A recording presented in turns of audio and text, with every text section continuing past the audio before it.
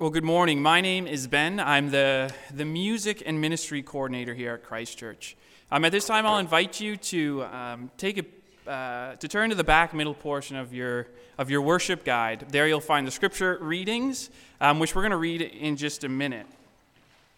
But before we get to that, chances are, before you showed up to church this morning, you checked Instagram, Twitter, maybe another social media site. Maybe you were listening to a podcast, turn on the TV, music, radio.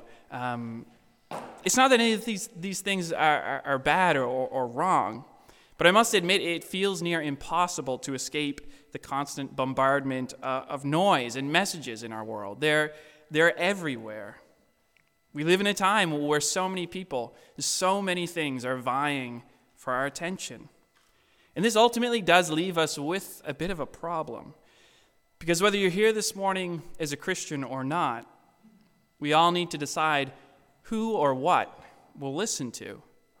Or better yet, who or what will follow. Religious, irreligious, you cannot escape that question. All of us have something that guides our lives. It's not a question of if you will have something, but rather what will it be? Or ultimately, who or what will you serve? Well, as Mike already mentioned, today is Ascension Sunday. And on this day, we celebrate Christ rising from earth into heaven to sit on his throne at the right hand of God the Father, where he's given dominion and authority and power to rule over all things. In this ascension, Christ is claiming kingship over all.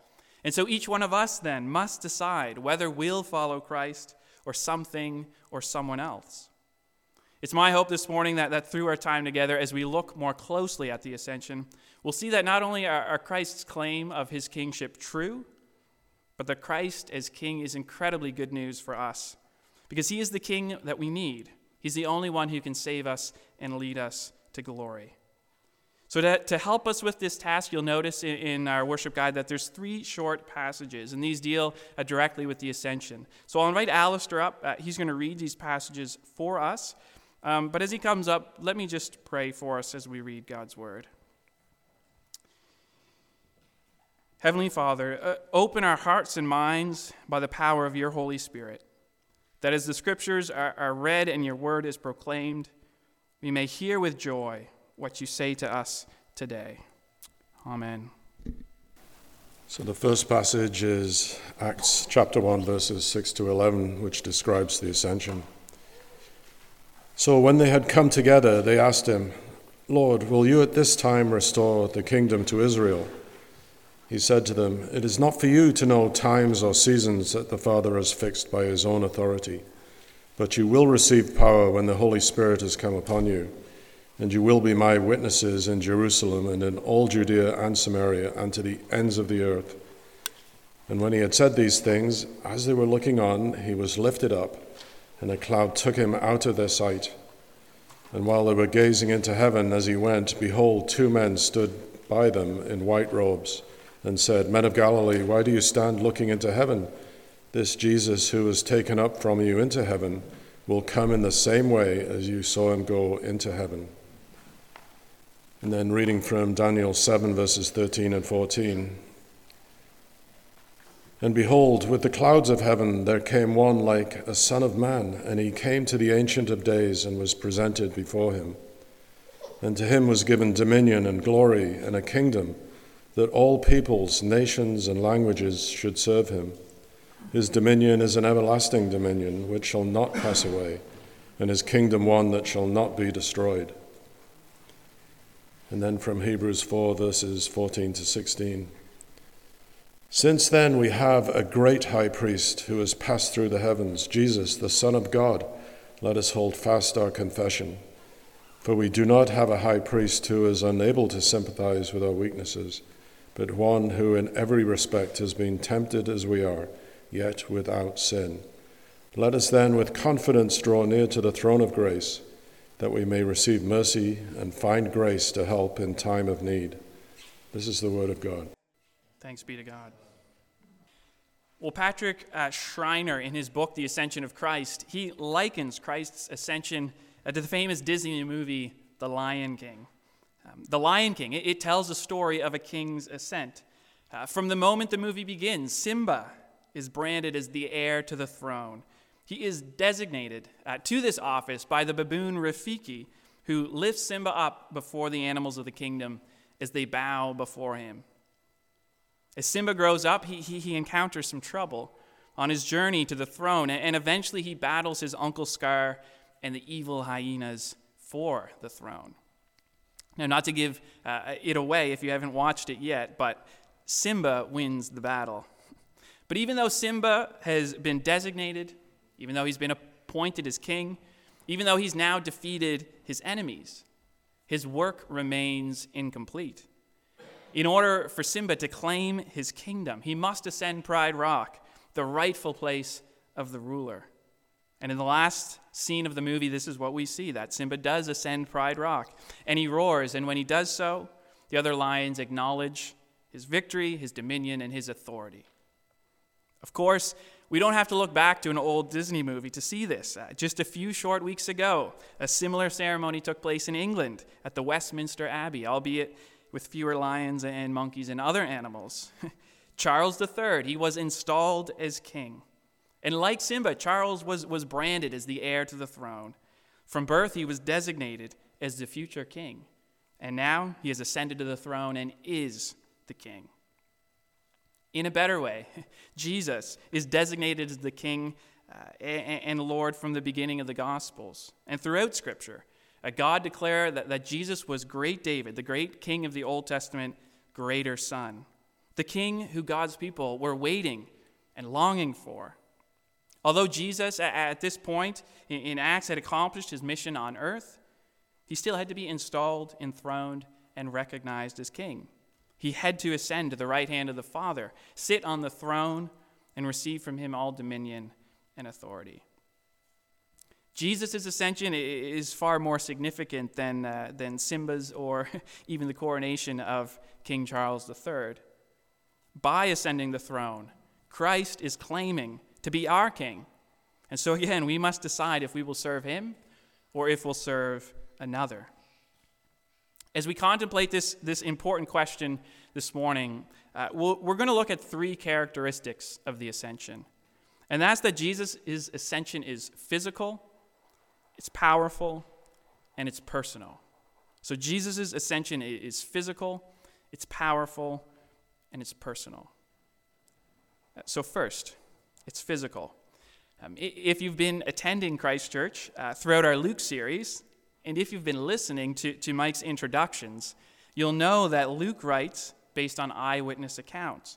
He writes an accurate historical account of Jesus' life so that we can have certainty regarding the things of Christ.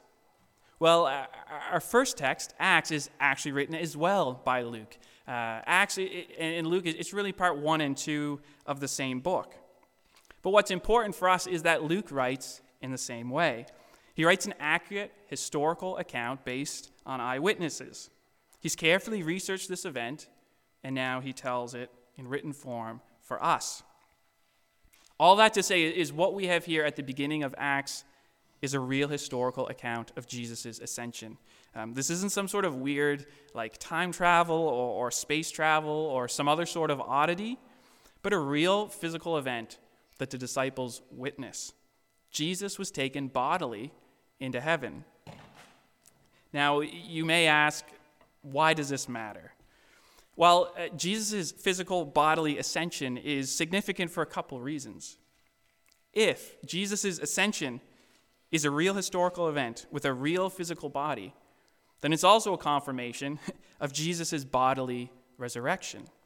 If Christ was not bodily resurrected, he could not bodily ascend into heaven. In the Gospels, we read that after his resurrection, Jesus appeared physically to disciples on many different occasions.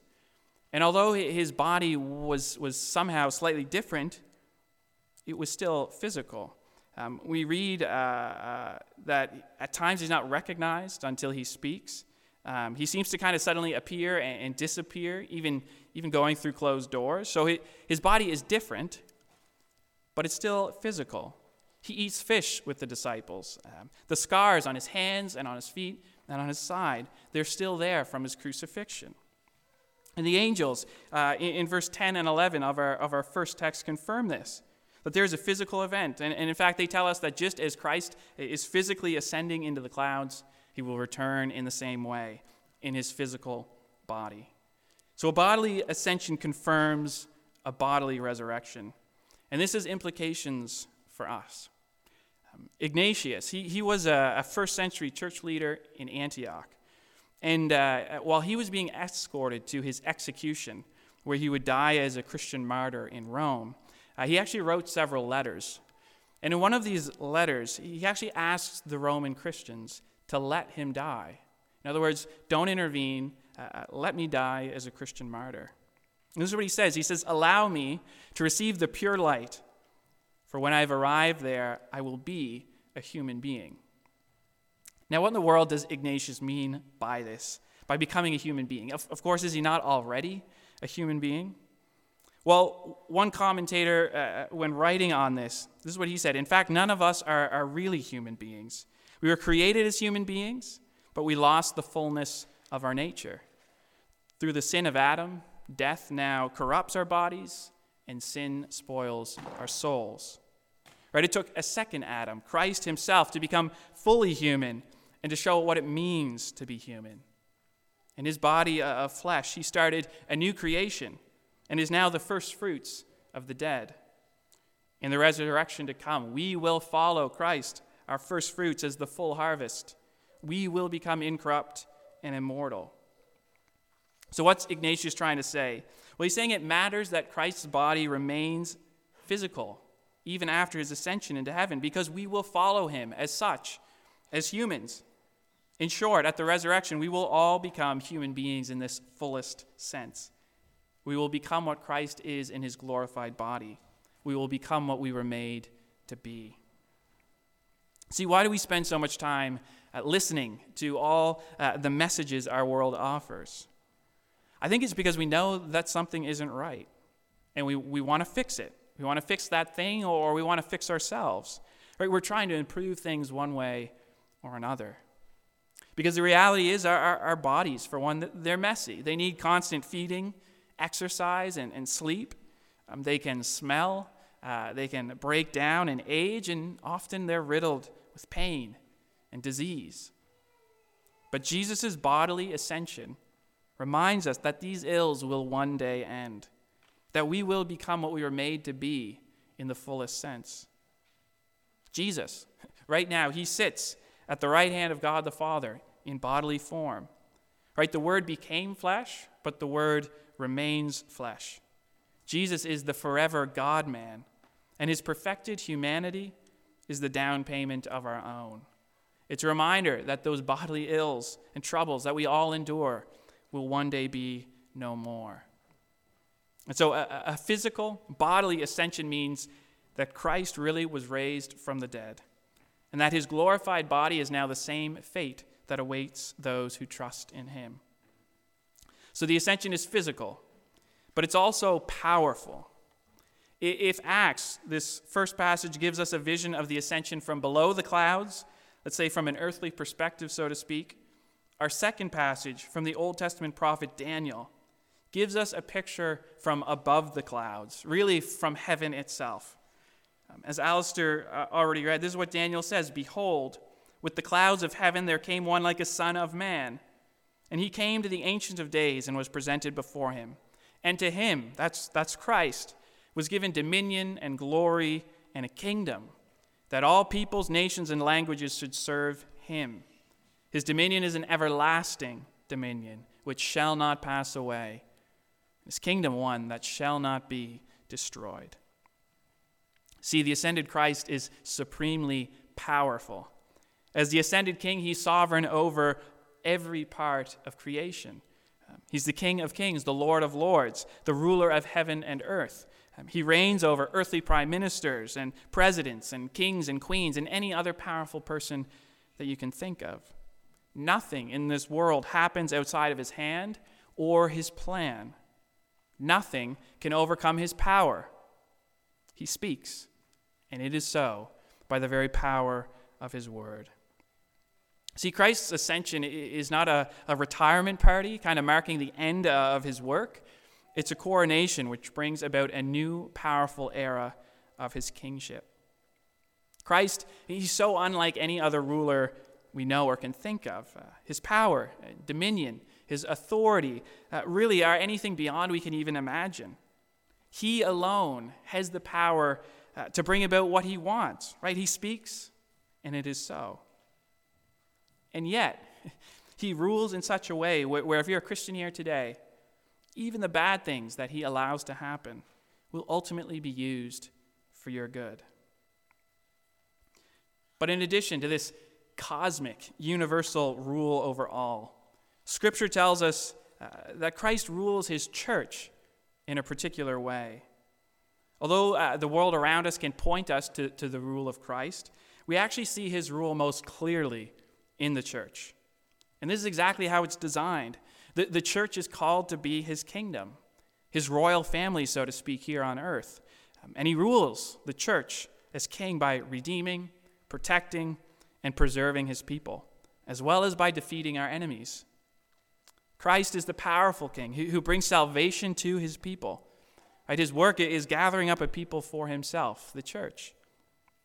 He now rules over the church and through his church by his word and by his Spirit. He's given us his word, which tells us what we should believe and how we should live. Not only that, Jesus has sent his Spirit to indwell believers. And this is what we'll look at next week at Pentecost, because the Spirit equips believers to believe what we ought to believe and live how Christ commands us to. Back to our first passage in Acts, we get a bit of a glimpse of this, because Christ promises the Holy Spirit to his people, and then he explains that they will be his witnesses. Or another way to say it, that they will proclaim his rule in Jerusalem and in all of Judea and Samaria, and to actually the very ends of the earth. So Jesus rules his church in a particular way, and now accomplishes his purposes through the church by the power of the Spirit. Chris Gansky, he's an American pastor. This is what he writes. He says, God has chosen and ordained the church to be the instrument for carrying out his purposes in the world. Like a magnifying glass that concentrates the heat and light of the sun in one location, so in the gathered life of the church, the heat and light of heaven are most concentrated on earth. This means that the life of the local church should be an eschatological outpost. In other words, a preview to the world of the world to come. That means if you're a Christian here today, that you're a part of the church, which is Christ's kingdom, and as such, you're called to hail him as king, to worship him, to serve him, to listen to him, and to live like him and for him, witnessing to the world around us his powerful rule over all creation. Daniel's picture from above the clouds is a scene of supreme power, victorious triumph, and glorious worship. And it shows us that the entire universe has been reorganized around Christ. And as the church, we not only have a front row seat to his reign, we're called to participate in it. And so the ascension is physical, the ascension is powerful, but it's also personal. As Christ ascends to rule and reign, he does so not only as our powerful king, but as our great high priest. Christ, who now sits on the throne, is our mediator, the one between God and man who intercedes for his people. We actually sang about this reality already this morning. Before the throne of God above, I have a strong and perfect plea, a great high priest whose name is love, who ever lives and pleads for me. See, Christ rules with power, but he also rules with grace. Priests in the Old Testament, they offered gifts and sacrifices for sins on behalf of the people in relation to God. The priest was the mediator between God and the people, and as they offered sacrifices on behalf of the people, they were demonstrating God's mercy by punishing an innocent animal in the place of a guilty human being. But the Old Testament priesthood and sacrificial system was not the ideal. At that time, individual Israelites actually could not enter the most holiest places and enjoy the fullness of God's holy presence. More importantly, the sacrifice of these innocent animals didn't actually cleanse the people of their sin. Rather, the sacrificial system, these sacrifices, they ultimately pointed to the one who would come and cleanse them from their sin. Jesus, who not only gives himself as the perfect, complete, and eternal sacrifice at the cross, but in the ascension is given as our great high priest who brings us in to the presence of God. This is what our third text, Hebrews 4:14-16. It drives home this point. Right? It says, since we then have a great high priest who has passed through the heavens, Jesus the Son of God, let us hold fast our confession.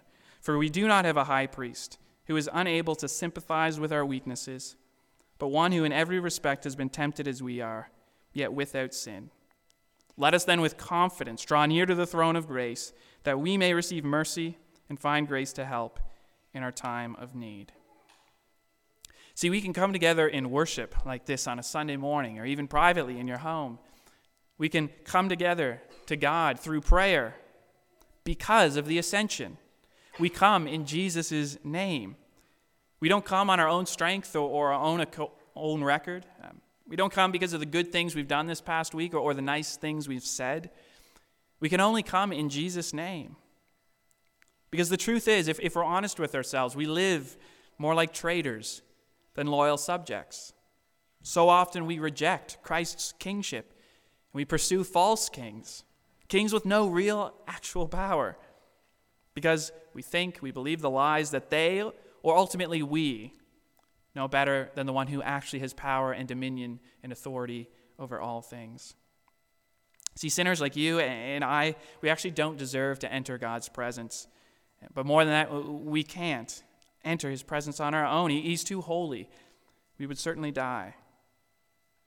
But the supremely powerful King of the universe gives his life for yours as a sacrifice, and now intercedes as our mediator so that we can enter into God's presence, not with fear or uncertainty, wondering, what might happen with us if I come to church or if I pray to God, but rather we can come with confidence, with joy, and with thanksgiving, recognizing Christ as our great high priest, our mediator who intercedes on our behalf. Christ, he clothes us in his royal robes of righteousness, so that we might be presented as holy and blameless in the sight of our Father. The ascension is physical, it's powerful, and it's personal. The King offers his life for yours. The New Testament really, in a way, is a collection of books that actually apply the ascension of Christ to all of life. Its implications are immense, far-reaching, and the ascension really stands at the heart of the Christian faith. And in some ways, we've really kind of just scratched the surface here this morning. There's really so much more that could be said. But I want to finish with the question that we started with. Right? Who will you serve? Will it be Christ who sits at the right hand of the Father, ruling with power and grace? Or will it be something or someone else? The truth is, there's no real middle ground. Barbara Boyd, she worked and served at an organization called InterVarsity for over 40 years. InterVarsity is actually a college and university ministry that seeks to share the good news and advance the kingdom of God on university and college campuses. And part of her role, she led an incredible amount of studies and talks and worked with many, many students. But she often left people with this thought. And it's this: so if the distance between the earth and the sun, which is 92 million miles, so if that 92 million miles was represented by the thickness of one piece of paper, the diameter of our galaxy would be a stack of papers 310 miles high. Our galaxy is actually less than a speck of dust in the part of the universe that we can see, and it's believed that the part of the universe that we can see might just be a speck of dust compared to the entire universe. The size of our universe is incomprehensible. But if Jesus is the ascended, reigning, and ruling King who holds all this together with the word of his power, Is this the kind of person that you can ask into your life to simply be your personal assistant? Right? The answer, of course, is no. If Jesus is the ascended, ruling, and reigning King, interceding on our behalf, and he is, then we must give our ultimate allegiance to him. We must center our lives on him, around his kingdom and his commands. We must hail him as King, the King of kings and Lord of lords that he is, worshiping him and seeking to expand his kingdom here on earth. The stakes, they're high. How you view the reigning and ruling Christ is not simply a matter of personal preference, but it's actually a matter of life and death. Jesus is returning just as he went up. And when he does, he'll return to judge the living and the dead. Who will you serve? Let's pray.